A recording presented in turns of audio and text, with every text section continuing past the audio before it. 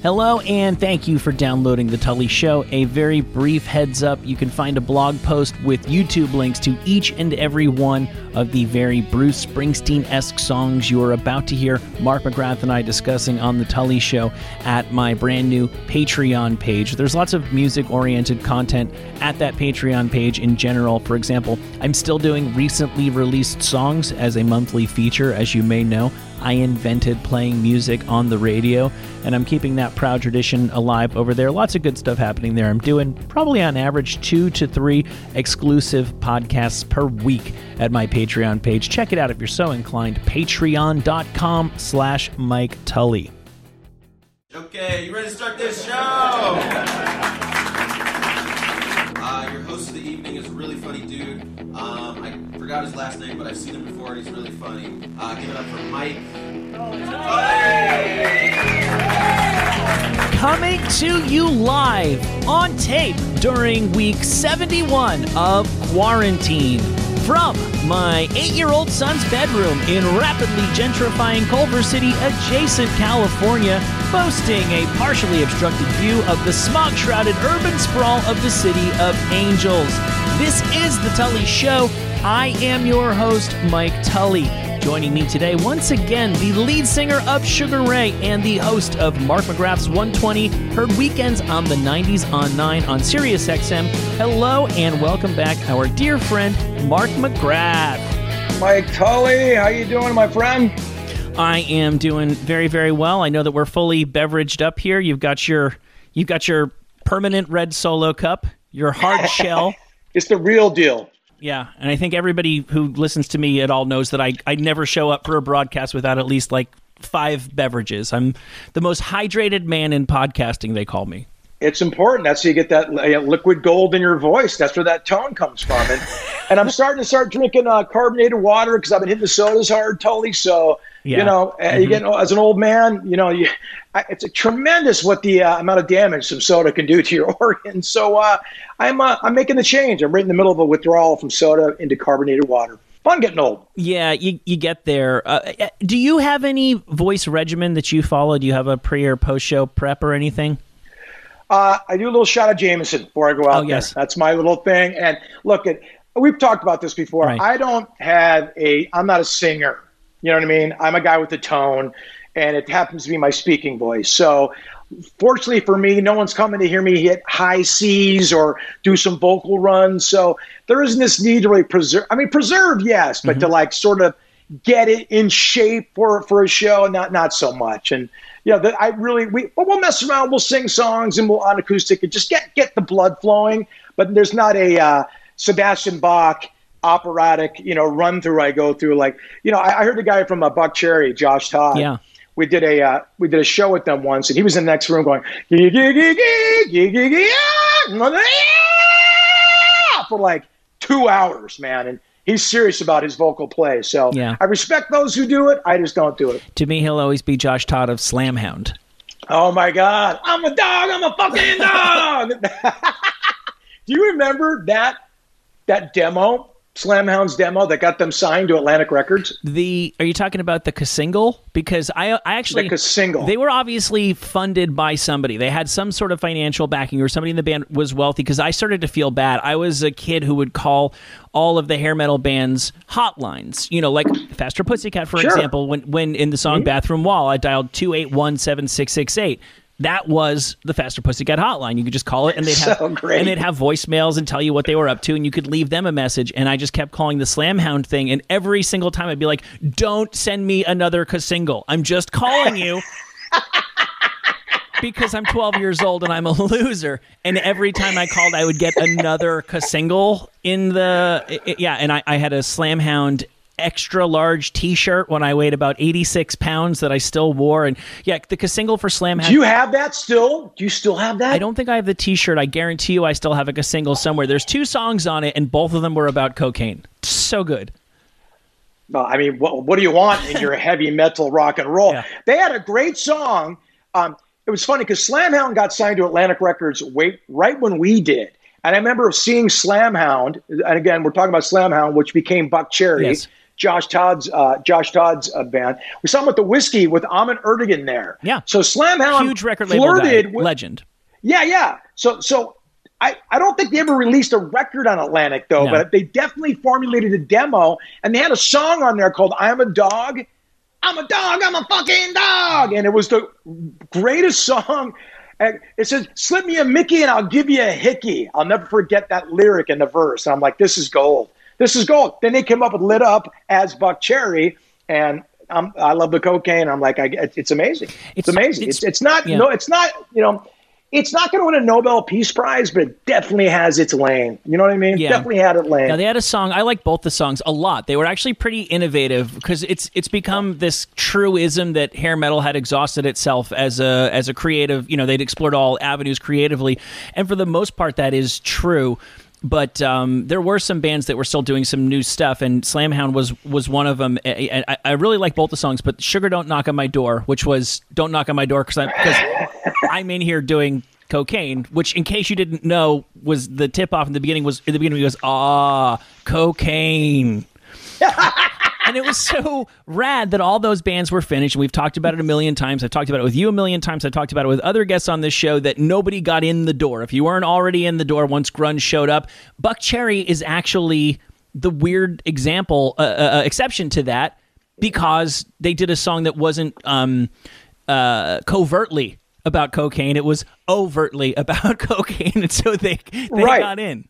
And stylistically, they were kind of the darkness before the darkness. I mean, Buckcherry coming out in 97, 98, being AC/DC. Yeah. Well, let's be honest. Slamhound just changed the aesthetic a little bit and named themselves Buckcherry, but it was still, the cocaine songs. And the irony of that whole thing, dude, he's been sober for 30 years, so that's hasn't touched a drop, but obviously still really occupies the recesses of that man's mind. Yeah.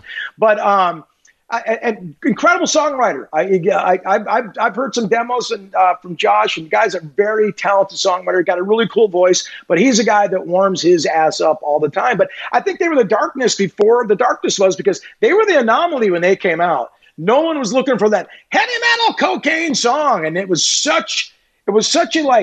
kind of a breath of fresh air then. Yeah. Because they slammed the door on hair metal. No more. Mm-hmm. We're looking at the ground, we're wearing flannel, and we hate everybody, right? And then they come out with this glorious song that was just straight out of the ACD riff playbook, and it went platinum for a reason. Yeah. It was a breath of fresh air. There was that, and there was that weird English band Thunder. Remember, I don't want your dirty love, I don't want you touching me. I guess because that was like a novelty thing, and because he was a hair metal singer who weirdly sounded like Robert Palmer. That's right. They got to get and Therapy. There's a band called Therapy too. The hair metal thing didn't close as hard in Europe as it did here in the States. Yeah, it's interesting you say a guy who's been sober, who's the cocaine song guy. Meet and greets must be the absolute bane of Josh Todd's existence. Oh my God, dude! You see, I tell you, because Smash Mouth. We toured with Smash Mouth in 97, 98, whatever it was. They go, dude, we're going on tour with that band that sings about cocaine next. We're so excited. Smash Mouth might have they might have or might not have partaken allegedly back then. Who knows? Right. So they were at a truck stop somewhere in California. They just played this festival, and Buckcherry was coming from somewhere. So they knew they were going to be touring with Buckcherry next, and they saw a tour bus in a gas station like at 3 a.m. And Smash Mouth was obviously still, up and having fun and pulling into this gas station. Someone goes, whose tour bus is that? They go, it's Buckcherry's. So Steve ran in there and was like, oh, I got the cocaine. And they all refused to open up their thing. And the tour manager had to go, dude, these guys don't get down like that, And so Steve found out very quickly it was going to be a very different tour than what he anticipated. I see. He ended up balancing his chakras backstage with Josh Todd. Oh yeah, doing the the yoga handstand with the elbows out as a kind of tripod balancer. Yeah. But Josh Todd still looks great, man. I mean, guy looks like he's 30 years old. He's my age, man. Yep. I love those eternal hair metal frontmen guys. There's something glorious about the guys who flame out and look nothing like they used to, and then there's something about Him and the Steve Whiteman from Kix. From Kix, yeah. And then obviously the Steve Perrys and so on and so forth. But I did not bring you here again to talk about hair metal, although it's fine. I know. Maybe we'll just start a Splinter pod where we just only talk about the week that Nirvana broke forever, because it really is an endless. And how heartbroken we are about that, and we're never getting over it. So if you want to listen. I mean, as a guy who was just watching videos of a Tiger Tales reunion on YouTube like 3 days ago. That's why I love you. I actually want to talk to you about a completely different end of the musical spectrum. We'll talk about what I want to talk to you about in a second, but I saw a piece of news and it made me think of you because you're the music business guy. You're the only one that I really know. I don't know if you're aware, Bob Dylan sold his 6-decade catalog of songs to the Universal Music Group. You're nodding your head. You know this deal could be worth somewhere between $200 and $300 million. Yep. A lot of people are doing... Oh, sorry, Tully, go ahead. No, that's the question. What would be the motivation for doing this other than money? He's got plenty of money. Why would he do this? Well, I can't speak to him personally, but a lot of people are doing it right now. Stevie Nicks is doing it. Yes. Neil Young just sold half his catalog.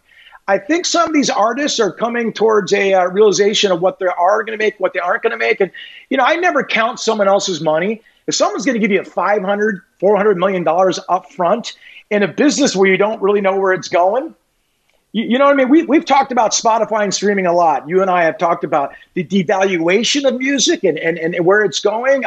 It's kind of evening itself out. I think we can kind of foresee where it's going to be, but either these companies know something we don't know as the artists, because I'll let you know, this comes closer to home than you know, because I've been offered to sell my catalog.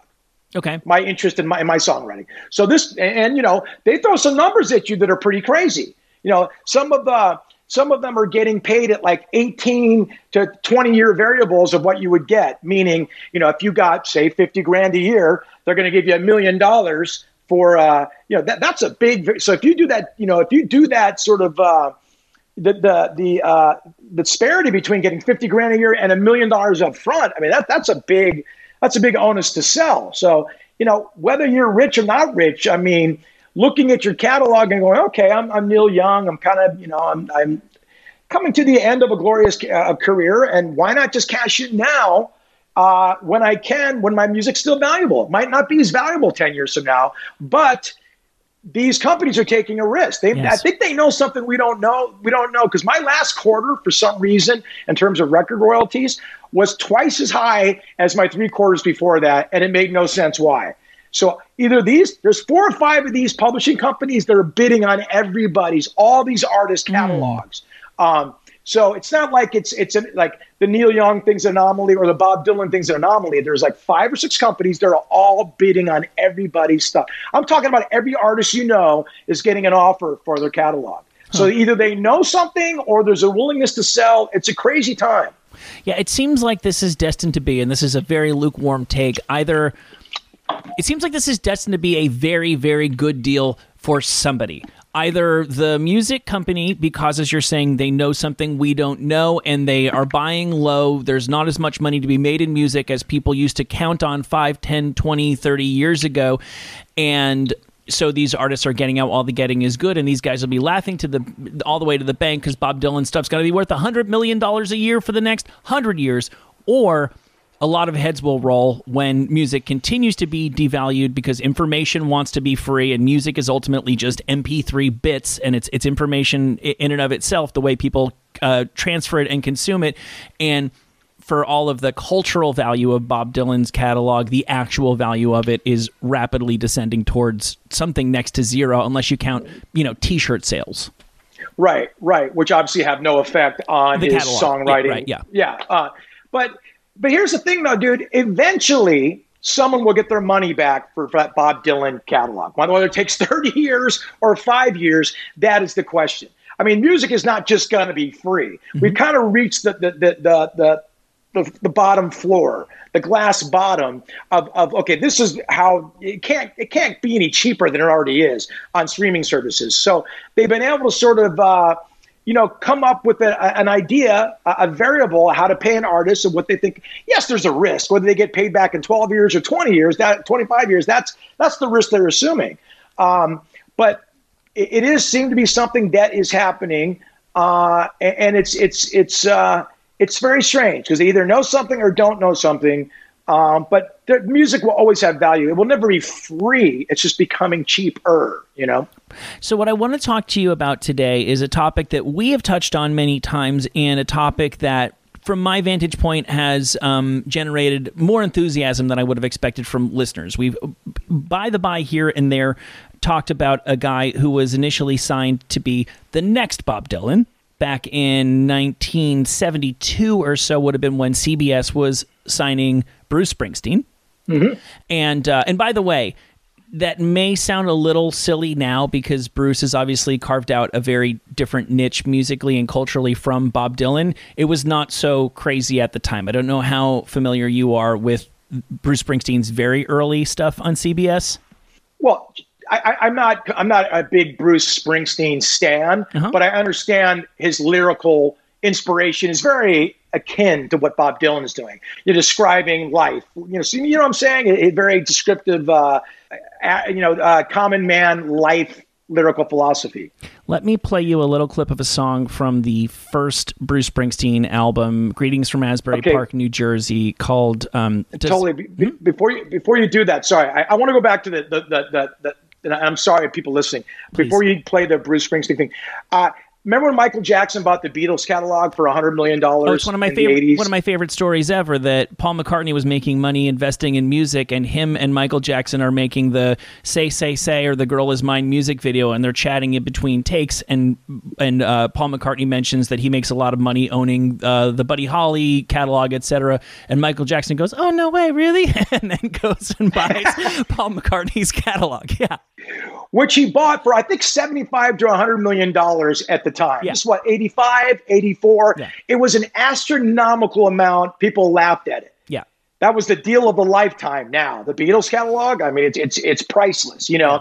So, and David Bowie sold his catalog in the early 90s for $40 million. Mm-hmm. Okay? So those people got all their money back and more. So these numbers sound astronomical now. Yeah. You got to think about buying a house and things like that. I'm sorry, but there was a point I wanted to button up, and that was it, and it was sticking in my mind, and now we're done. So early Bruce Springsteen. This show used to be 51 minutes and 25 seconds, and now it's as long as we want it to be. So you see a detour, you feel free to take the scenic route, my friend.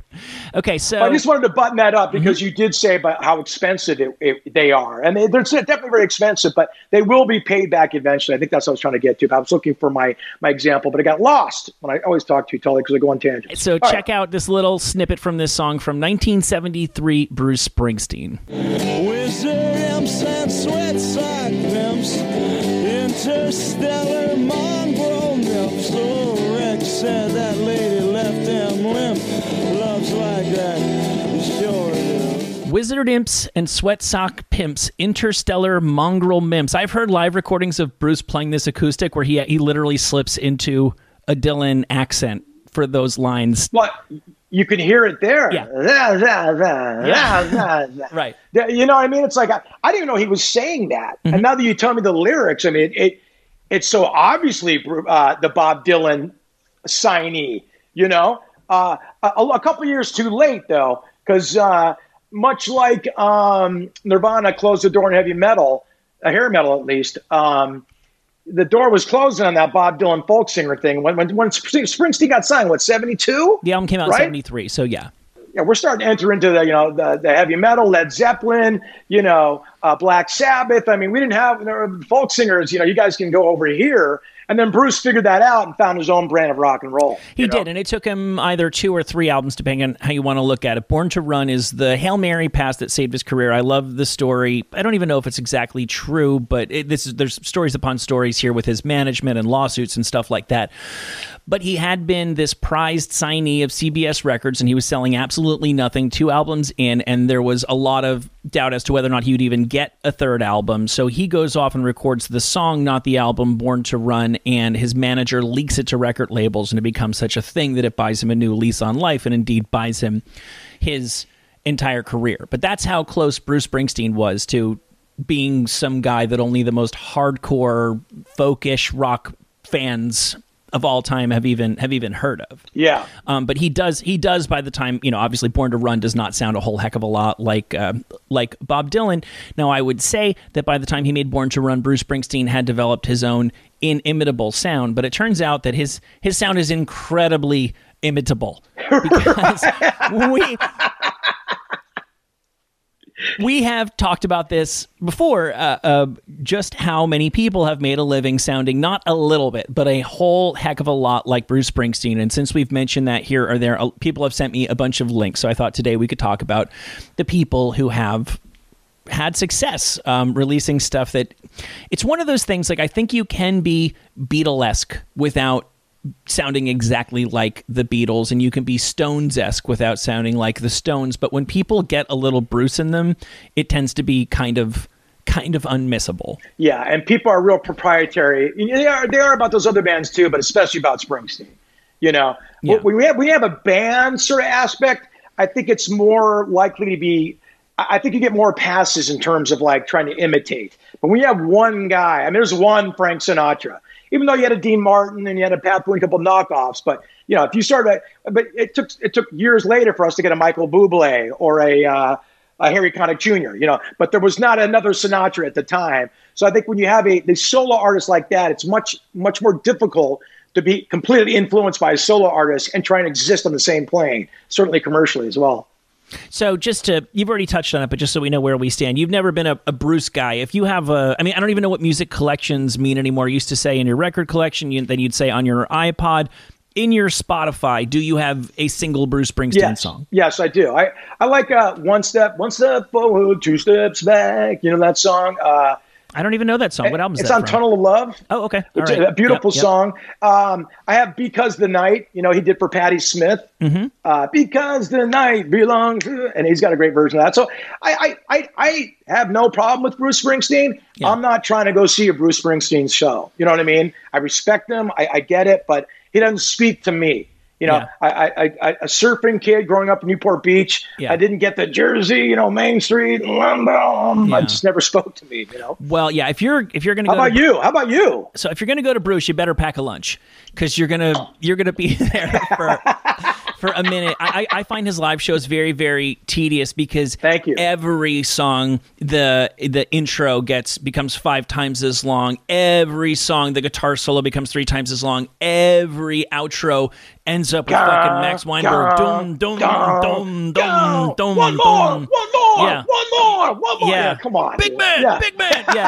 And we get to every song, bro. Every song. Every single song. And we get to Diminishing Returns very, very quickly. Now, I got to Bruce, and we're going to talk about hair metal again, a very, very strange way. I'd never... I guess I thought it was cool that he was enjoying his second heyday when I was a little kid. And I grew up in Rutherford, New Jersey, right next to Giant Stadium in East Rutherford, New Jersey.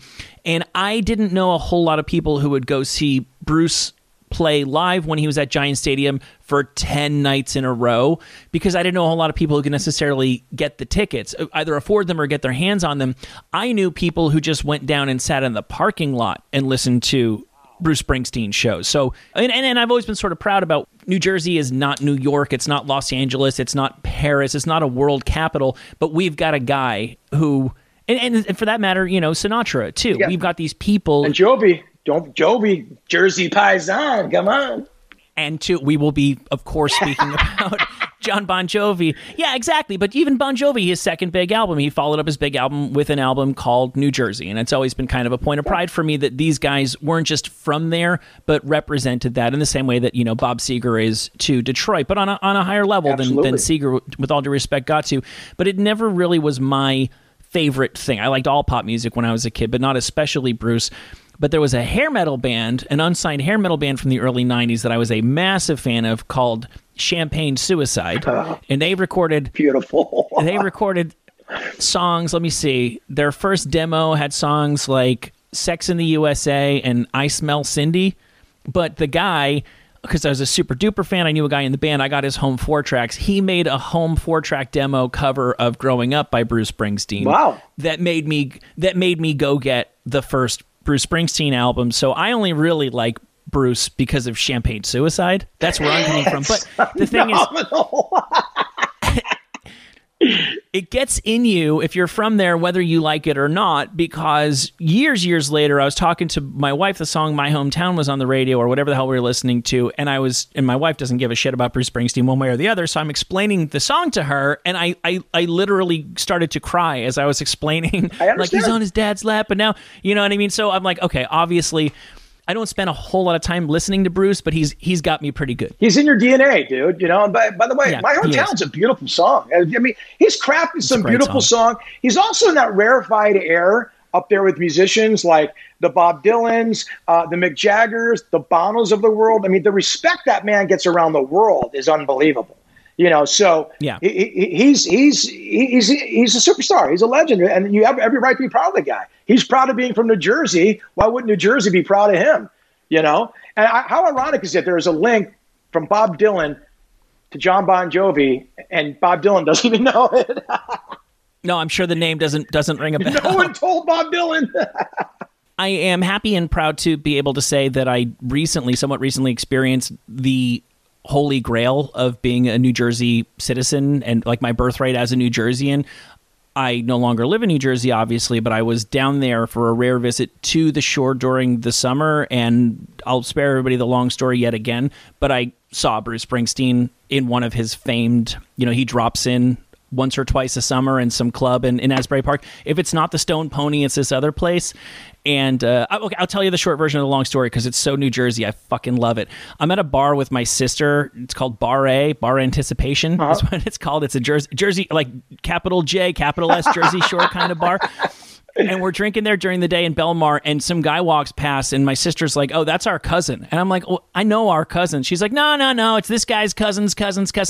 That's our cousin." And sure enough, this guy is like John Tully or something. And he goes, "Oh, did you hear blah, blah, blah's playing at the," it wasn't, I forget, it's not the Stone Pony. It's the other big club down there. Is it the place down the street from the Stone Pony? It's got called like the Wonder Bar or something.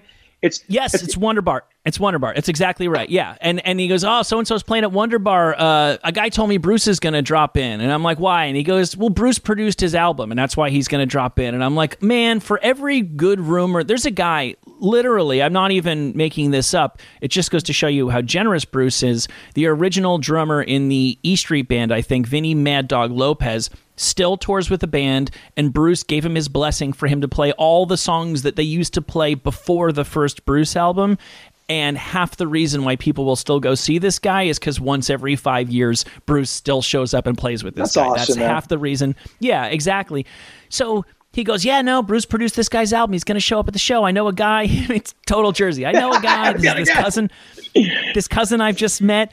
And I don't think anything else of it. And we're drinking all day. And later on that night, we're back in somebody's house in the backyard. And 5 people get text messages at the exact same time. Bruce is at Wonder Bar. And just because we'd gotten the heads up, we didn't fucking hesitate. And one guy, thank God, had not been drinking. So we got in the car and we went down there. And I mean, people are dropping names. I know the police chief of one town over. Of course. And there's 2 doors, and some people in our party did manage to get inside. I got as far as the window, which was like a waist to ceiling window.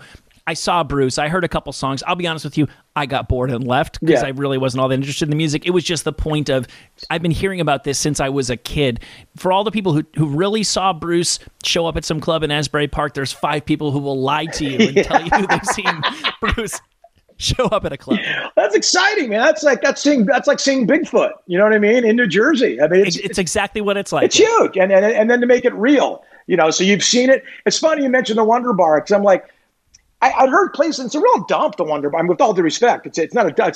With all due respect, sure. It's a lovable dive, let's say. So I'd always go like, there's no way he'd show up at that place, and now you're telling me he does because we used to play the Stone Pony once a year in the parking lot with my touring 90s review, variety act, and puppet show. And the Stone Pony, you walk around that area and people are, hey, every now and then Bruce plays the Wonder Bar. And I go, oh, really? And I didn't believe it. Now you mentioned it. That's why I brought it up. I go, is it the Wonder Bar? You go, yes. So well, it is a Bigfoot sighting, and you saw it. And you've confirmed a big part of what I'm telling you when you repeat that random people passing you on the street in New Jersey, no doubt meatball parm sandwich in hand, are telling you. Yes. You know Bruce plays across the street. And dude, when you're down there, it just doesn't feel like a place one of the biggest rock stars in the world would ever just come by and swing in. You know what I mean? I mean, it's hard to explain. It feels like a place where history was, not the future is, and so for him to like go down there and sort of visit the old haunts and make Asbury Park special and make New Jersey special and Stone Pony and the Wonder Bar special. That's what he's still doing. Yeah. That's it. And I think it's probably a testament to why he does the 4-hour shows. He still cares about the fans, still cares about anybody in the Bruce Springsteen sphere. I mean, it's a testament to the man. He doesn't have to do it. He does it. I don't know that he's ever left the area. If he did, he returned a long time ago. He obviously spent time in New York. Max Weinberg, I met him one time at a show, and he was telling me that the 10th Avenue Freeze Out fame from the third album was a reference to where the prostitutes hung out in New York. So they obviously spent time in the city, but yeah, he's never gone LA. He's never, I don't know how much time Bono still spends in Dublin, and Dublin is still a far more international city than Asbury Park, New Jersey.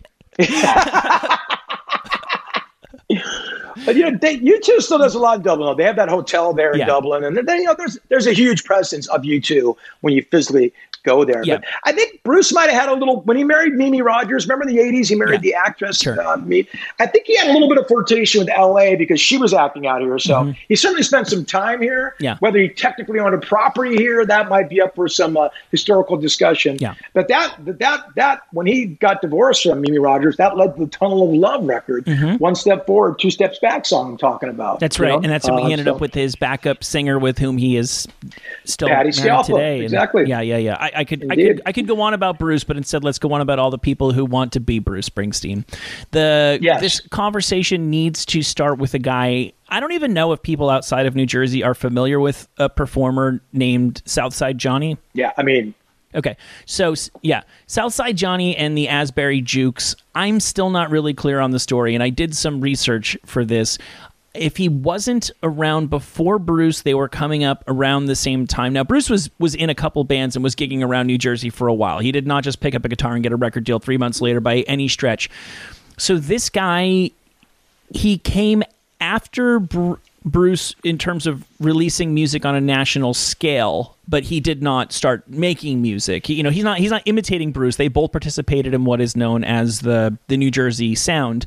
But I gather Southside Johnny maybe was more of a charismatic performer than he was a really high-level songwriter, because by the time stuff was coming out on major labels, Little Steven and Bruce Springsteen, I think, were collaborating with him on the actual material, which I guess unsurprisingly sounds like stuff that got left off of Bruce Springsteen albums. Yeah, I think Southside Johnny had definitely a little bit of a national presence. I remember seeing him touring all through here during the 80s and the 90s. I also remember him saying, "This is my last tour." And I think he was pretty young. I think he was like 40 years old to really be wrapping it up, So maybe he did those long marathon shows as well as Bruce. I'm not really deep into the Southside Johnny and the Asbury Jukes catalog. I know there's a huge simpatico between Bruce Springsteen and Southside Johnny, but I thought maybe Southside Johnny was in the band for a moment, but you did more research than I do on this, so that's my sort of foggy recollection of Southside Johnny. I know he has one song that people like, and I think this is the one here. You're making me think I would never want to go to like a Jersey Shore music festival at Wonder Bar, because if everybody's going to be up there doing 5-hour shows of 12-minute long songs, like we could be here for a while. So I think this is Southside Johnny's signature tune. I believe it was written, I think maybe the sole writing credit, if not the primary writing credit, belongs to Little Steven, Miami Steve, Steven Van Zandt. It's called I Don't Want to Go Home. See if you can hear a bit of Bruce Springsteen influence in this.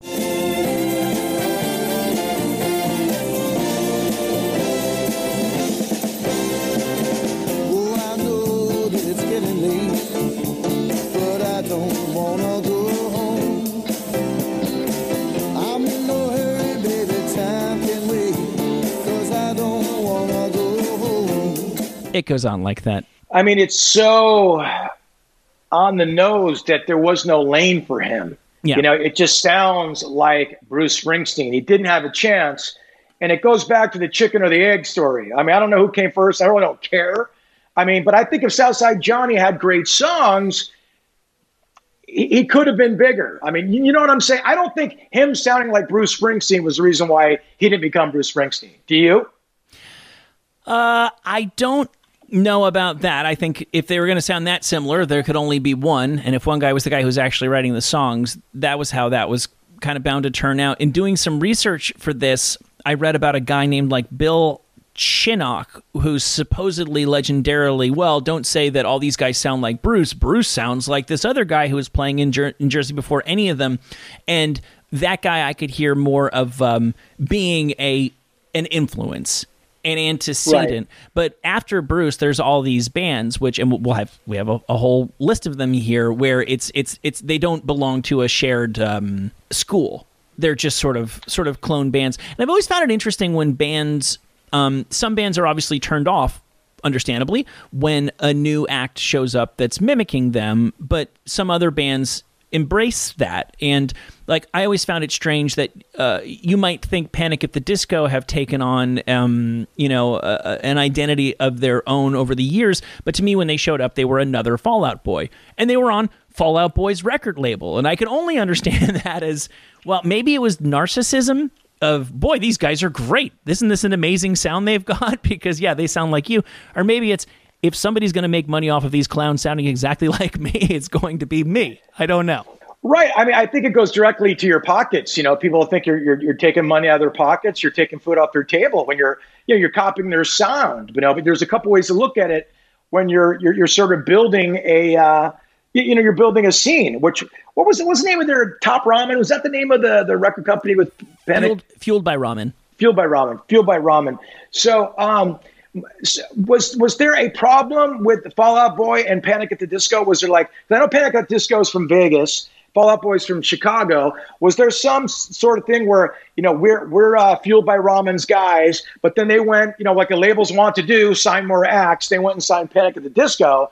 And was there a tension there, Tully, that I don't know about? I'm led to believe that they fully backed them and may have made appearances on their first album. No. And that's the case with Bruce Springsteen. As far as I can tell, Bruce Springsteen has had a really good relationship with everybody who sounds exactly like him. I will provide. I'm sure you're going to play him next or soon. John Cafferty in the Beaver Brown Band, right? Yeah. We'll John Cafferty had great songs on the dark side. On the dark side. I mean, that's right on. So he's making my point. There was lanes if you had great songs. Do we agree? Bruce Springsteen is an amazing songwriter, whether you like the songs or not. Right. Of course. Right. I think John Cafferty wrote a great song, but I don't know if he was a great songwriter. There's a difference, man. There's levels to this shit. Yes, and I'm under the impression, so for people who don't know, John Cafferty is this guy, he's from New England, I think, and him and the Beaver Brown Band start touring around, and they're going down all the way to the Jersey Shore, and people aren't, they don't care that it just sounds like Bruce. This is great. If Bruce can't be here, we've got John Cafferty instead, and I think he had trouble getting traction in his career because the label said, we've already got Southside Johnny, one too many. And this Bill Chinock guy. Bill Chinnock's still gigging around, and little Steven wants to go solo, and right. What the hell do we need these guys for? And before we even get to On the Dark Side, which was they were hired to make Bruce Springsteen songs, essentially, we'll talk about that in a second. This is the raw clay that the people who made the Eddie and the Cruisers movie had to work with. This is from the very first, I think, self-released single that the Beaver Brown Band put out in 1980. So this is what they were doing right out of the gate.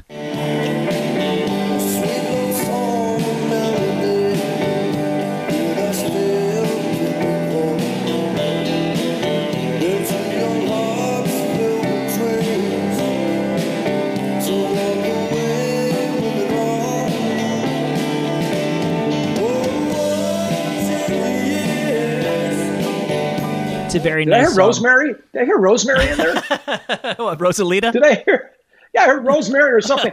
Hey, you brought up something kind of very interesting to me, and I just made a connection with all these artists. Mm-hmm. There was sort of a Chitlin circuit, for lack of a better title, of these Bruce Springsteen sounding artists going up the New England seaboard. Yeah. From New England all the way down to probably Asbury Park, probably as far as they took it, New Jersey. Mark, probably, probably wherever the boardwalk ended. I'm not even joking. Well, I mean, that's probably a song written by Southside Johnny. Several of them. So there was an aesthetic, a scene happening there that I pose a question to you. Yeah. Has any other artist that sounds like Bruce Springsteen not been a part of that touring circuit, that touring circuit of John Cafferty, Southside Johnny, Bill Chinook, Bruce Springsteen?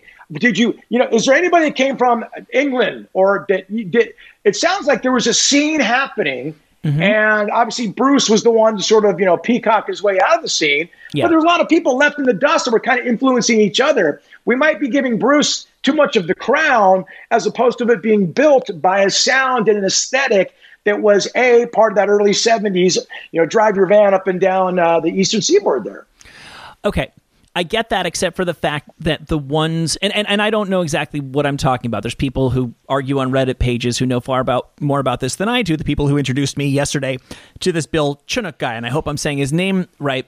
All of the ones that come before Bruce to my ears sound similar to Bruce. All the ones that come after Bruce are exact Bruce Springsteen clones.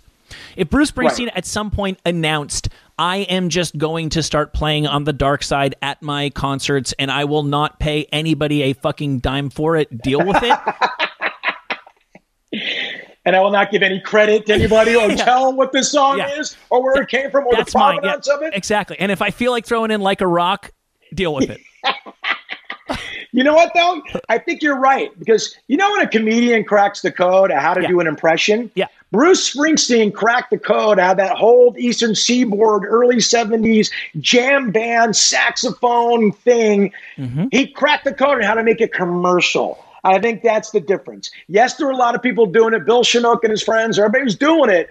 But Bruce Springsteen cracked the code how to make it commercially successful. And that's why he wins. Yeah, I guess that's got to be the case. So when you talk about like where this stuff came from, there's certain elements that are not original, that he's clearly showing his own influences. The Born to Run has a huge Phil Spector, Wall of Sound, Be My Baby thing to it.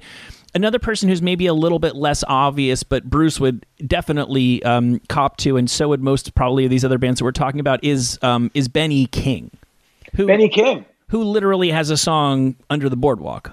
Sure. So let me play you a tiny little bit. I mean, everybody knows this song, but just where is this stuff coming from? Here's probably the second most famous Benny King song. There is a rose in Spanish Harlem, a red rose up in Spanish Harlem, with eyes as black as coal that looks down in my soul and starts a fire there, and then I lose control. I have to beg your pardon. Okay, which is, it's a great song, and Bruce definitely loves the shit out of Benny King. Maybe you listen to that and you go, yeah, I get it if you say so. It's not so obvious until here's another song that was recorded by another artist in 1980. I honestly thought that it was like a sort of unknown artist that had written and initially recorded this song. It turns out it's a massive artist who recorded this song. This song is identified very strongly with Bruce Springsteen. He has performed it live for years. I'm pretty sure it was on that triple live 75 85 thing. This is like this is a classic Bruce Springsteen song, but it is a cover of Tom Waits. This one right here, and this is where I think when you go, oh, the Benny King thing, I can hear how they were all tapping into that. Oh, tonight I'm gonna take that ride across the river to the Jersey side. Take my baby to the carnival, and I'll take you all over the rides down the shore. Everything everything's alright. It's pretty crazy that Tom Waits is the guy who actually coined "Down the Shore, Everything's All Right, I'm in Love with a Jersey Girl, say sha-la-la-la-la-la." The Bruceiest of all Bruce songs is written by Tom Waits. Well, it's interesting because Bruce has always had his ear to the streets. I mean, one of his favorite songwriters is Mike Ness of Social Distortion. So he's always appreciated. Mike has jammed with him many times. You can Google it you can YouTube it many times. In fact, he played the Stone Pony with Social D and all that. He stopped in and joined them. So he's always had his ear to the street. If anything's authentic and real, Bruce is very attracted to it. And who's real and more authentic than Tom Waits, you know? And Mike Ness, you can put in that category too. Though he spawned a legion of an aesthetic of Southern California lookalikes. Mike Ness was the original tattooed sleeve, combed hair back, OG. I'm making fun of myself right now, but you know what I'm saying? It's like, he's always respected originality, even though he had to go find it, and Tom Waits making it the most Bruce Springsteen-y song of all time, which is so interesting. And then the Benny King. Is Benny King from New York or is he from New Jersey? Let's see. That's a good question. I would guess he is from New York. Spanish Harlem, of course, is in New York. He is born in North Carolina. He died in Hackensack, New Jersey. So there's your Jersey presence, dude. Who knows how long he lived there or didn't live there, and maybe he came up to North Carolina to play that circuit we're talking about. Yes, Benny King is a little earlier than Springsteen, obviously. Yeah. But look at the profound effect on the phrasing, the vocal tones. One thing Bruce Springsteen has a lot better than I give him credit for listening to some of these things? His voice. Mm-hmm. His voice is he's got an amazing voice. His vibrato's there. His tone. He can go low, he can go high, and he's got a very incredible voice that I have really never given credit for. And I mean, okay, so everybody makes the joke about the 5-hour shows, and everybody claims in New Jersey to have been to see Bruce at the on some stage in Asbury Park, or ran into him at a strip club or something, and everybody claims to have been to a Bruce concert that was 5+ hours. In reality, the E Street Band had never played a 5-hour concert until about 2 years ago when they finally did it. And I guarantee you Bruce's voice sounded more or less fine by the end. And we're talking about, I don't care how much HGH is involved. We're talking about like a 70-year-old man. It's incredible. And I don't care. I mean, you're still got to throw in all the aspects of traveling, which wipes people out, and touring. I mean, the fact he puts on those shows is incredible. It's really incredible. So we mentioned the John Cafferty and the movie thing. We need to address that. There's this movie. I don't know if I ever saw Eddie and the Cruisers. Oh, dude! Now you got something to do. You got something to do tonight. Well, oh my exciting. God! It's so Jersey, so cheesy, perfect. It's Point Break meets Roadhouse in New Jersey. It's beautiful. I was led to believe that the plot more or less rehashes the story of like the Doors, but the Jim Morrison legend transposed onto an obvious Bruce Springsteen stand-in. So this is the break of all breaks for John Cafferty and the Beaver Brown Band. They're hanging around, not getting any traction, being a Bruce Springsteen clone, and then somebody in Hollywood goes, I want to make a movie about Bruce Springsteen, but it can't actually be Bruce Springsteen, and we can't actually have the songs. Can somebody write a decent knockoff Bruce Springsteen song? And yeah, John Cafferty could. And Bill Chinook didn't answer the phone. Exactly. And then you end up with this, which was, when I was a child, I think I probably believed that this was a Bruce Springsteen song, and who can blame me? I think many people do. And this song was a top 10 hit in its own right. I think this song went to number 9. Many will recall On the Dark Side by Eddie and the Cruisers, aka John Cafferty and the Beaver Brown Band.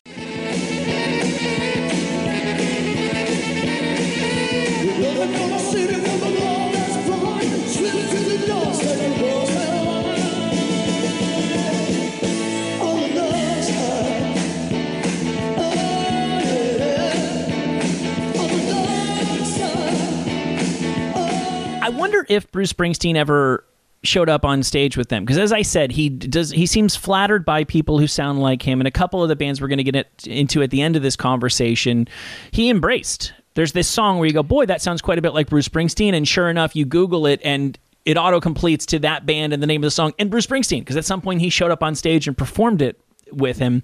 I'm led to believe that when people told John Cafferty, boy, you sound like Bruce, he went, thank you.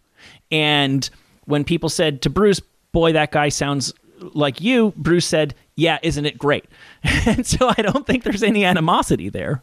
No, there's no East Coast, West Coast beef amongst that Eastern Seaboard, Bruce Springsteen, Phil Chinook sound-alikes. I think Bruce is a very magnanimous person. That's what I'm getting from him. I don't know if I'd be curious. John, I've done a few shows with John Cafferty, believe it or not. Okay. And he's a lovely guy. He's about 74 years old. Sure. So, if you do the numbers, how old's Bruce right now? 72, 73? So John Cafferty's older than Bruce Springsteen, is my point. Yeah. So, yes, they wanted they wanted a guy to sound like Bruce Springsteen, but John Cafferty was already sounding like Bruce Springsteen is my point. They had the saxophone player that did the thing, and they had the interaction with the bands, and the whole really plain workman aesthetic. There were no rock stars. Where the guy, I'm a lunch pail guy, I'm getting off work, I'm just like you. They didn't play dress up. They didn't wear glam shoes. There was that real sort of paint by numbers way to be a Bruce Springsteen clone, if you will. But again, we're getting a chicken and egg thing. I don't know if John Cafferty came before Bruce Springsteen or not, because he's 70. How old is Bruce? Do you have? Can we confirm that? I can look that up. Well, so yeah, the workman-like thing was true for the E Street Band for a long time. Obviously, at some point, Little Steven started wearing somebody's grandma's curtains. Shmata.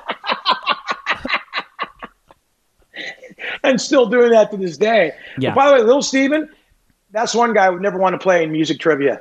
He's a genius, man. He knows so much, man. He's unbelievable. Bruce Springsteen is... he turned 71 in September. Meanwhile, John Cafferty, who did not start releasing music until 7 years after Bruce Springsteen did, it must be pointed out, he does not seem to have his own Wikipedia entry. Boy, he doesn't have his own Wikipedia page? That's Crazy. A shame. We have to right that wrong, my friend. John Cafferty since 1972 to the present. So whether he released something or not, he was active in 1972 with the Beaver Brown Band. Yeah. So I wouldn't go by when they were the releases. This is the chicken and egg thing again. Yeah. So, but that song, man, it's and that movie came out in 84, 85, right? It might have been a tiny bit 83. 83. Okay, So I guess Born in the USA hadn't come out yet, because that came out in 84. 84, that's right. So now we got a whole nother wrench in the plan, because that song was huge and arguably a bigger song than had Bruce broken through. I guess he broken through then, but he became international with that. Oh, yeah. So I think what had happened more than anything was that Bruce was tied up in this lawsuit with his lawyer, and there was famously it's Apple or Appel, Mike Apple, I'm going to call him. There was a famous Mike Apple clause put into music contracts following the Bruce lawsuits, because this Apple guy owned so much of Bruce that they had to kind of fix things so people couldn't have those sorts of contracts. It's a very, very, very, very complicated story. There's no total villain there, but Bruce had a layoff from releasing stuff. That's why The River was a double album, because he was sitting on stuff for a while he was in court. And then Darkness on the Edge of Town, but around 80, he does Nebraska, and there isn't the Bruce that everybody has sort of known and loved. So I think that is when there's an opening for John Cafferty to be like, to me, that's what the band Muse was when they first came out, a Madonna's Maverick record label. I liked the first two. I'm the guy who liked the first two Radiohead albums, and then they keep on going more and more to the right with OK Computer, and Muse show up and go, well, if you guys don't want to be Radiohead anymore, then we will be Radiohead. Yep. And then Muse developed into their own thing as well. But that's what Muse were when they showed up. They were the Bends. They're the Bends 3. They were like a Britpop band when they first came out. I remember Muse. Obviously they're from England, but I remember Guy Oseary signed him at Maverick. And I had a casual eye on them. Nothing too incredible. And then they left Maverick and became one of the biggest bands in the world. It's funny. I wonder how many bands left their lane and how many bands came in there and took their lane. and had commercial success. Like Radiohead said, we're done being Radiohead, and then Muse came in.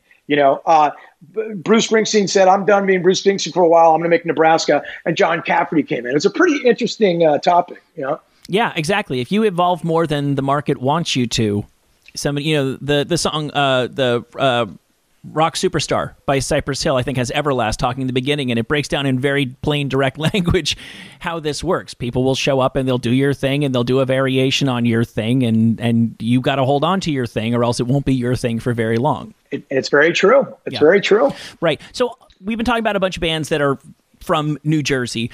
This next one that I want to share with you, a listener, a Wolf Knife from the Jason Ellis Show, who goes by the name of Butt Package, shared this with me.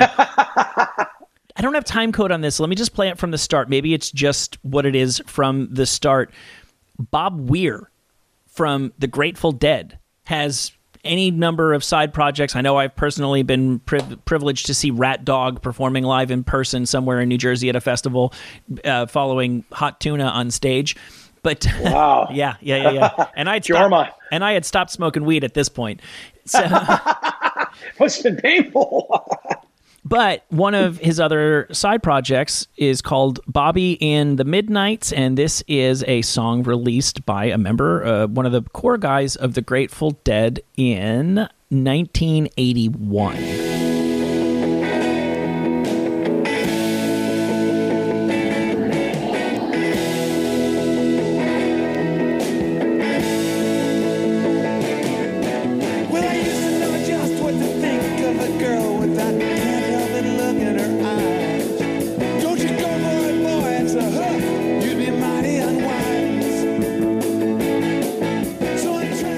Crazy, huh? Some guy from the Dead. That's Johnny and the Midnighters? Bobby and the Midnights. Bobby and the Midnights. Wow, you know what? Bob Weir got tired of not having top 10 hits in the Grateful Dead. And this is before Touch of Grey came along. Yeah. And he said, wow, Tom Petty's here and Bruce Springsteen's here. Let's see what I can. I mean, so you never that's what he just did. Yeah. That's what I would do if I was making a fake Tom Petty Bruce Springsteen. Right. I know. I would love to have a musicologist. Like some people want to have a lawyer on call, on retainer. I would love to have a musicologist because I remember listening to a thing with Quincy Jones one time where I don't remember what the fuck he's talking about, but he's like, well, yeah, if you're doing a blah, blah, blah thing, well, now we're going to play this chord. But if you want to make it sound more like, Prince, well, now we're going to throw in this note. And you go, oh my God, you just made a Prince chord because it's not... Music sounds like magic, but it's not magic in the slightest. It's this note or that note. It's the minor fourth instead of the major sixth or whatever. And there clearly are a couple of signature Bruce Springsteen things that he was pretty much the first guy there. And if you do them, there's no way around it. You now sound like Bruce Springsteen. Because again, these aren't things that sound a little bit like Bruce. These are Bruce songs. Without a doubt. And, there's only 12 notes. And it's how you rap them, as you said. Yeah. And, that especially you got to be weary of the time frame. 81, Bob Weir decides to do that. You know what I mean? That's right in that sweet spot of Tom Petty and Springsteen. When Springsteen got tired of being Springsteen for a little bit, as you mentioned earlier. It's very strange when we're talking about aping people's styles and being on the nose with styles, going back to John Cafferty was with On the Dark Side and is on the Dark Side. Robin Thicke got sued by the Marvin Gaye estate for Blurred Lines with Pharrell, right? Yeah. Now, they got sued because it sounded like. Yeah. And they won. Yes. The estate won. It's getting back to the Bruce Springsteen thing. He obviously either championed it or why couldn't Bruce Springsteen sue John Cafferty for On the Dark? I mean, this kind of litigation didn't really exist then. Yeah. I mean, it really became clear with samples when samples started taking a hold, and then people got real proprietary with their stuff. But boy, it seems like Bruce Springsteen could have sued John, but Bruce Springsteen had a better case suing John Cafferty than Marvin Gaye estate did suing Robin Thicke and Pharrell on Blurred Lines. I think I know the answer to this question. I believe there was a landmark case where some corporation, something, and approached Tom Waits about a song for a commercial, and he declined because that's not Tom Waits' style, and shortly thereafter heard a commercial on TV where anybody would assume it was Tom Waits, but it wasn't. They'd hired an imitator, and because he had that paper trail, he successfully sued them, not for stealing a song, but for stealing a sound. A likeness. Yeah, exactly. Or a likeness, right? And we've also discussed on this show, I forget how it played out exactly, but the Huey Lewis and then the Ray Parker Jr. Ghostbusters theme, again, Huey had been approached for that and declined. So he could obviously prove intent in a way that is typically hard to prove. Enya is another person who has such a distinct thing, and you'll watch movies and somebody, not so much anymore, but like the entire Titanic score. People remember the Celine Dion song. The score, it's Enya. It's just not. You're so right. It's just not Enya, and there's God knows how many millions of dollars in that, and I don't know that. I mean, she already lives in a castle, so I don't know that she. Yeah, I'm not worried about her financials. Yeah, she's okay, but that is a serious thing. Not just some people just overlook things, so it's not worth the hassle. Yeah, I mean, there's probably $200 million waiting for her there. But when you said something pretty important, there was a legal paper trail to Tom Waits thing. If Tom Waits had just heard that and there was no legal trail, they never reached out to Tom Waits, but they wanted Tom Waits. Would there have been a case? It's probably a different story. It's probably not. Who knows? Right. Then we're getting back to the thing where, like, look now. I mean, I think the Marvin Gaye estate sued Ed Sheeran too for his "Honey I Feel" because it sounded too much like "Let's Get It On." No, I know they did because they got that first victory. Let's keep going. I don't know if it's been resolved yet, but interesting. Interesting how that works. So the next guy on the list, we're still in 1982 here. I don't know that we're going to be able to do all these because I've got songs going up to 2016. But we might have to do a part D. But what, if anything, do you know about Gary U.S. Bonds? I know he comes from the Benny King style. He had a huge hit with he did a version of "Double with a Blue Dress," right? But he had. What's his big song, Gary U.S. Bonds? Let's see. He had one giant hit. It's people at home are losing their minds right now. Gary U.S. Bonds. In this case, I'm not so sure about that. Let me see. His classic hits, they are. New Orleans and Quarter to Three? Nah, he had a bigger song than that. But anyway, he's from the Benny King school because he was a little older than Bruce, I'm thinking. He's still alive. He's 81 years old. Yeah, Quarter to Three appears on the Rock and Roll Hall of Fame's 500 Songs That Shaped Rock and Roll. I don't know. It's a name that I have known, and it's not a name that I associate with any particular song, but I think his career had fallen on hard times, and maybe just because he had been an influence and a hero to Bruce Springsteen, Bruce, and again, Steve Van Zandt got involved with Gary U.S. Bonds making some new music in the early 80s, and once again, they gave him Bruce Springsteen songs to perform in the style of Bruce Springsteen. This is a song that was, if not a top 10, at least a top 20 hit for Gary U.S. Bonds in, I think, 1983.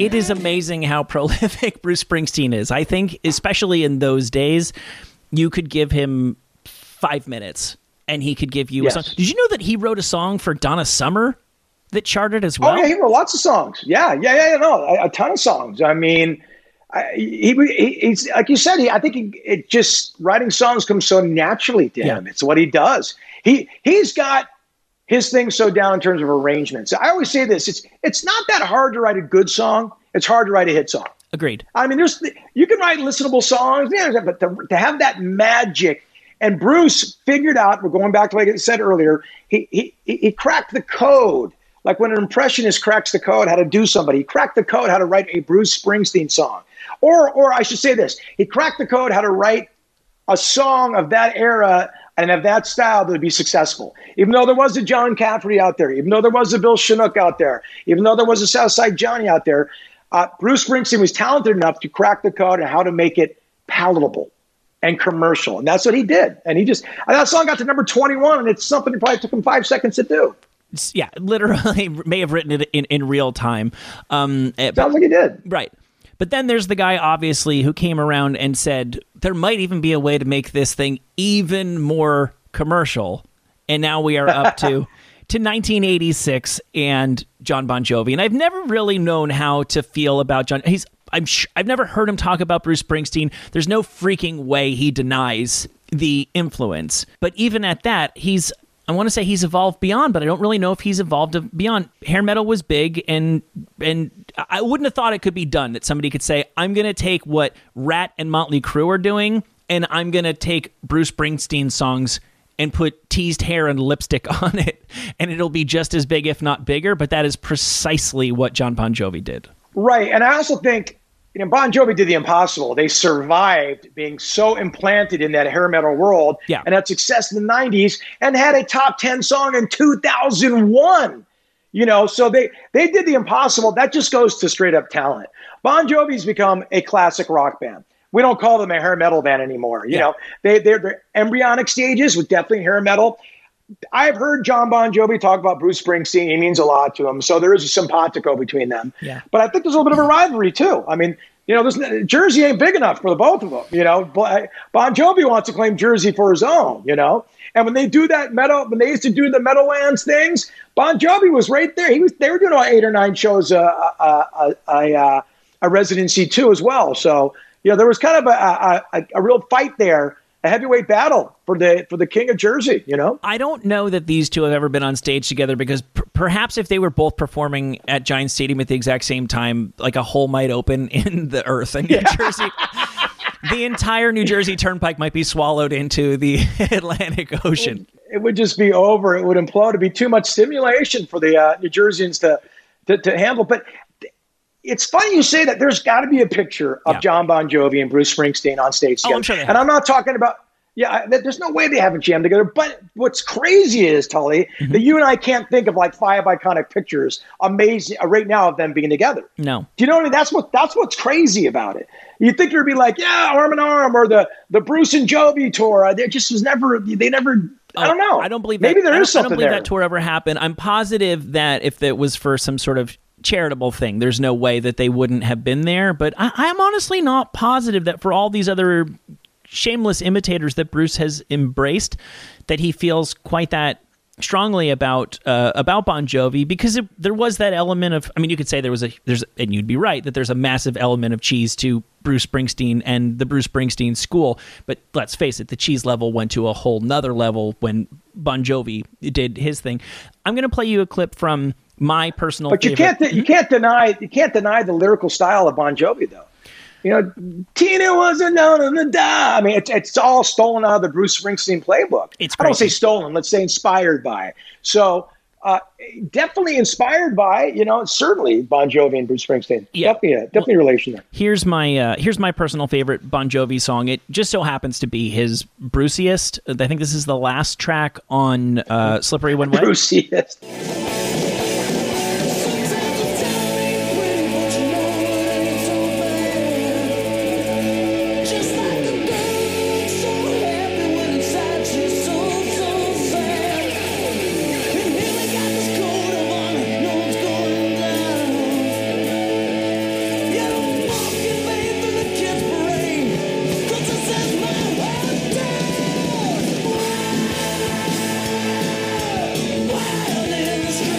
I'm terrible. My jersey runs so deep because but I still get goosebumps from that too. The children's parade. This is my hometown. It's so shameless, so incredible. No, it's just dude.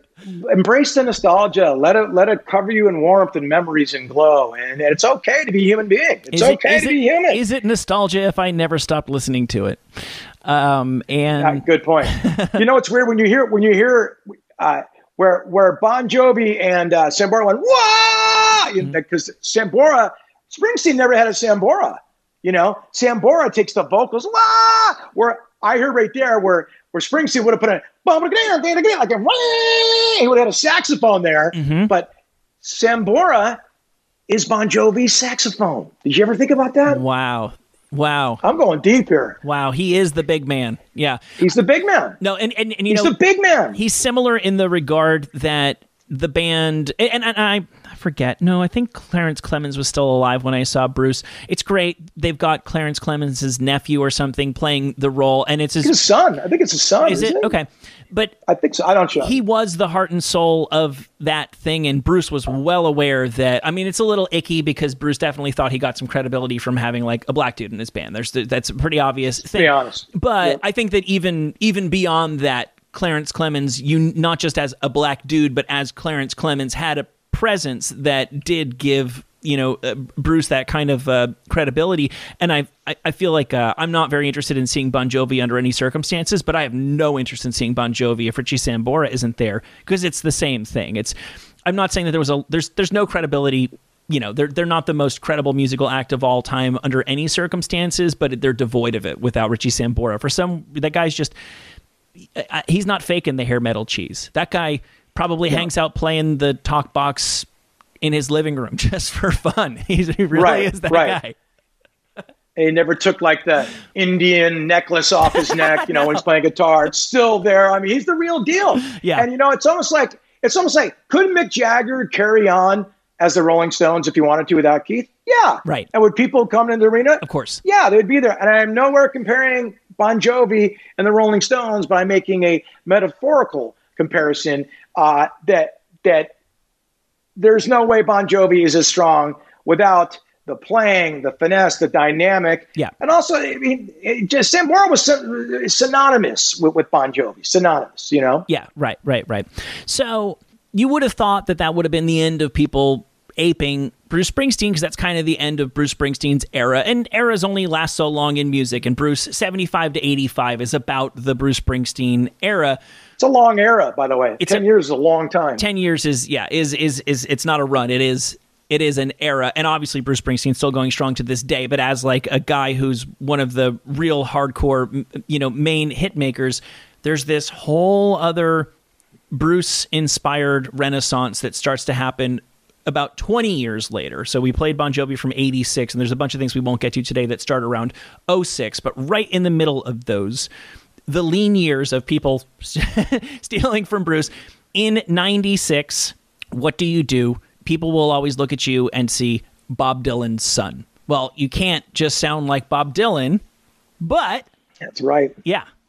So the crazy the crazy thing about the Wallflowers, and I kind of like the Wallflowers. That second album, I worked in a restaurant. I was on all the time, and I got used to it. It goes down easy. I like a couple songs from it.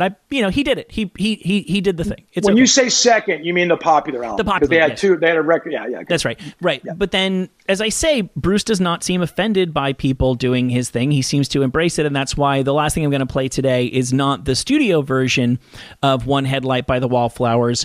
It's the time at some award show Bruce Springsteen just kind of showed up and drank Jacob Dylan's milkshake. And like I said, what he should have done to John Cafferty and what he did do to Tom Waits, he said, "Thank you very much. I hadn't gotten to that one yet.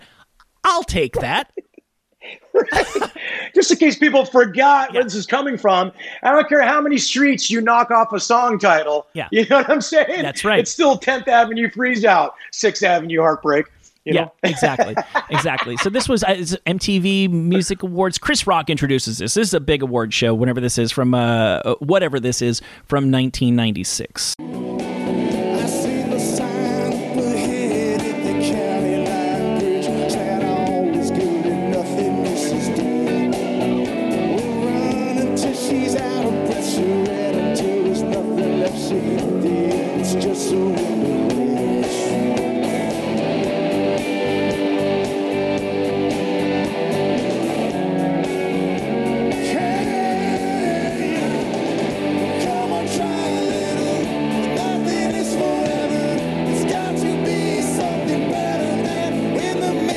That's a great song, man. It's a really good song. It's such a well-written song, so well crafted. It's great. Yeah. So can I ask you a question? Yeah. And this might sound blasphemous. Is that Bruce singing the cover? Is he covering it?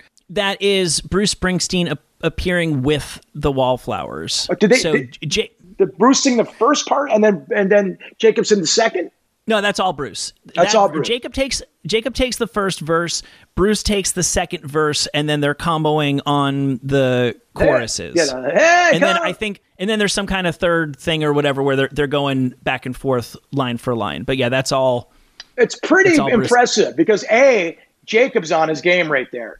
You know what I mean? Yeah. You're right. He was drinking his milkshake and that was best behavior because I've heard Jacob go in and out of maybe not singing as strong or, he's really concentrating that melody. He's on point vocally and on key.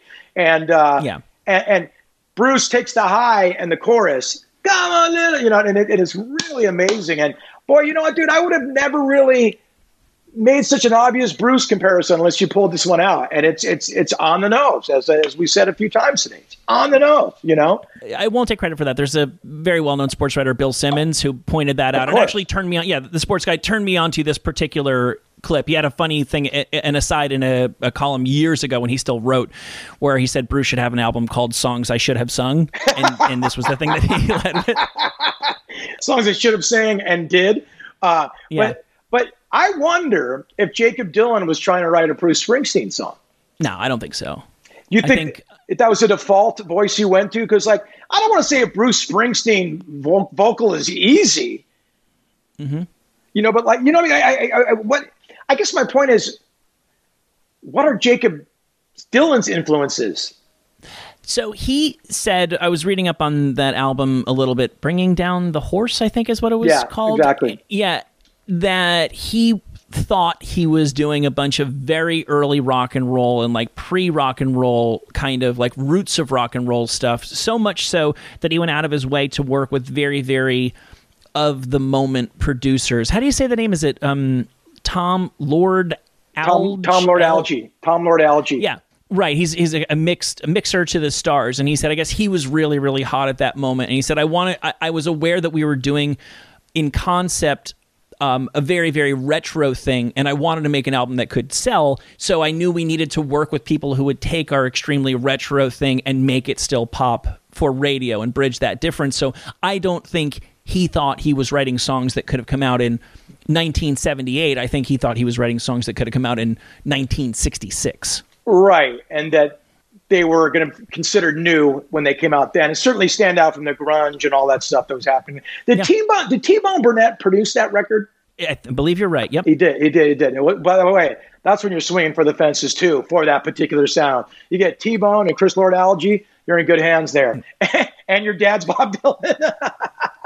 He had a couple things going for him. He had some things going for him, for sure. Yeah. But it's a good record, top to bottom. There's some good songs on there. He's a great songwriter, top to bottom. That's one of the iconic records of the 90s, no doubt. Yeah. There's a song I really like that wasn't even a single on that album called Laughing Out Loud. It's because this stuff is it gets a little tediously mid to low tempo, and that's the one kind of up tempo song. And I don't know. I don't have anything bad to say about Jacob Dylan besides the obvious. They had 4 big hits off that record, so you know what I mean. His Jacob Dylan's. Where am I going with this? Jacob Dylan. Take your time. No, this is crazy. My first girlfriend's mom married the father of Jacob Dylan's wife. Now, there's a lot to say. That's why it took me a while to put that together. My first girlfriend's mom married Jacob Dylan's wife's, still together, dad. So I thought it'd be very, very relevant for our discussion here. I'm losing my mind. I'm just happy I know what you're talking. I know. It's one of these. It's one of these days. Some days my brain works a little better than others these days. I thought that we're in the home stretch. I thought it was going to come out so much cleaner than that. Forgive me, guys. I enjoyed that. But with that, I think we should wrap this up before we get into the slew of next time on people who rip off Bruce Springsteen. When the unthinkable happened and Bruce went from being what people with aspirations to be blue-collar, workaday, relatable rock stars ripped off, your John Cougar Mellencamp's and stuff like that, to when out of nowhere, the trendy alt indie set began appropriating Bruce Springsteen, which I never saw coming, and I will, spoiler alert, I was a little bitter about, because as a guy who hadn't figured out how to get a music thing off the ground, all of a sudden I was like, wait, I could have just done that? Are you fucking kidding me? And I'm from Jersey. My God, you know? I mean, throw those songs away, goddammit. The Killers made a Bruce Springsteen record, for Christ's sake, you know. So no, we'll lead with the Killers. The best thing I can say about that Killers thing is that they beat all the other bands we're going to talk about to the Bruce Springsteen ripoff renaissance that began with the Sam's Town album, their second album. But for now, we've already been talking for far too long. I'm going to let you go. You're a gentleman. And thank you as always for your time. You're Mark_McGrath on Twitter, and you are at The Real Mark McGrath on Instagram, if memory serves. That's where people can start their journey into all things Mark McGrath. That's exactly right. And I love hearing from you guys and what you guys think about music. And I really enjoy, I know Tully feels the same. So please reach out. I mean, I'd love to hear from you guys and hear what you think. Tell me the mistakes I made. Happy to hear them. Happy to be corrected. So it's always fun hearing from you guys. Thanks for having me, Tully, as always. Yep. Talk to you next time. All right, brother.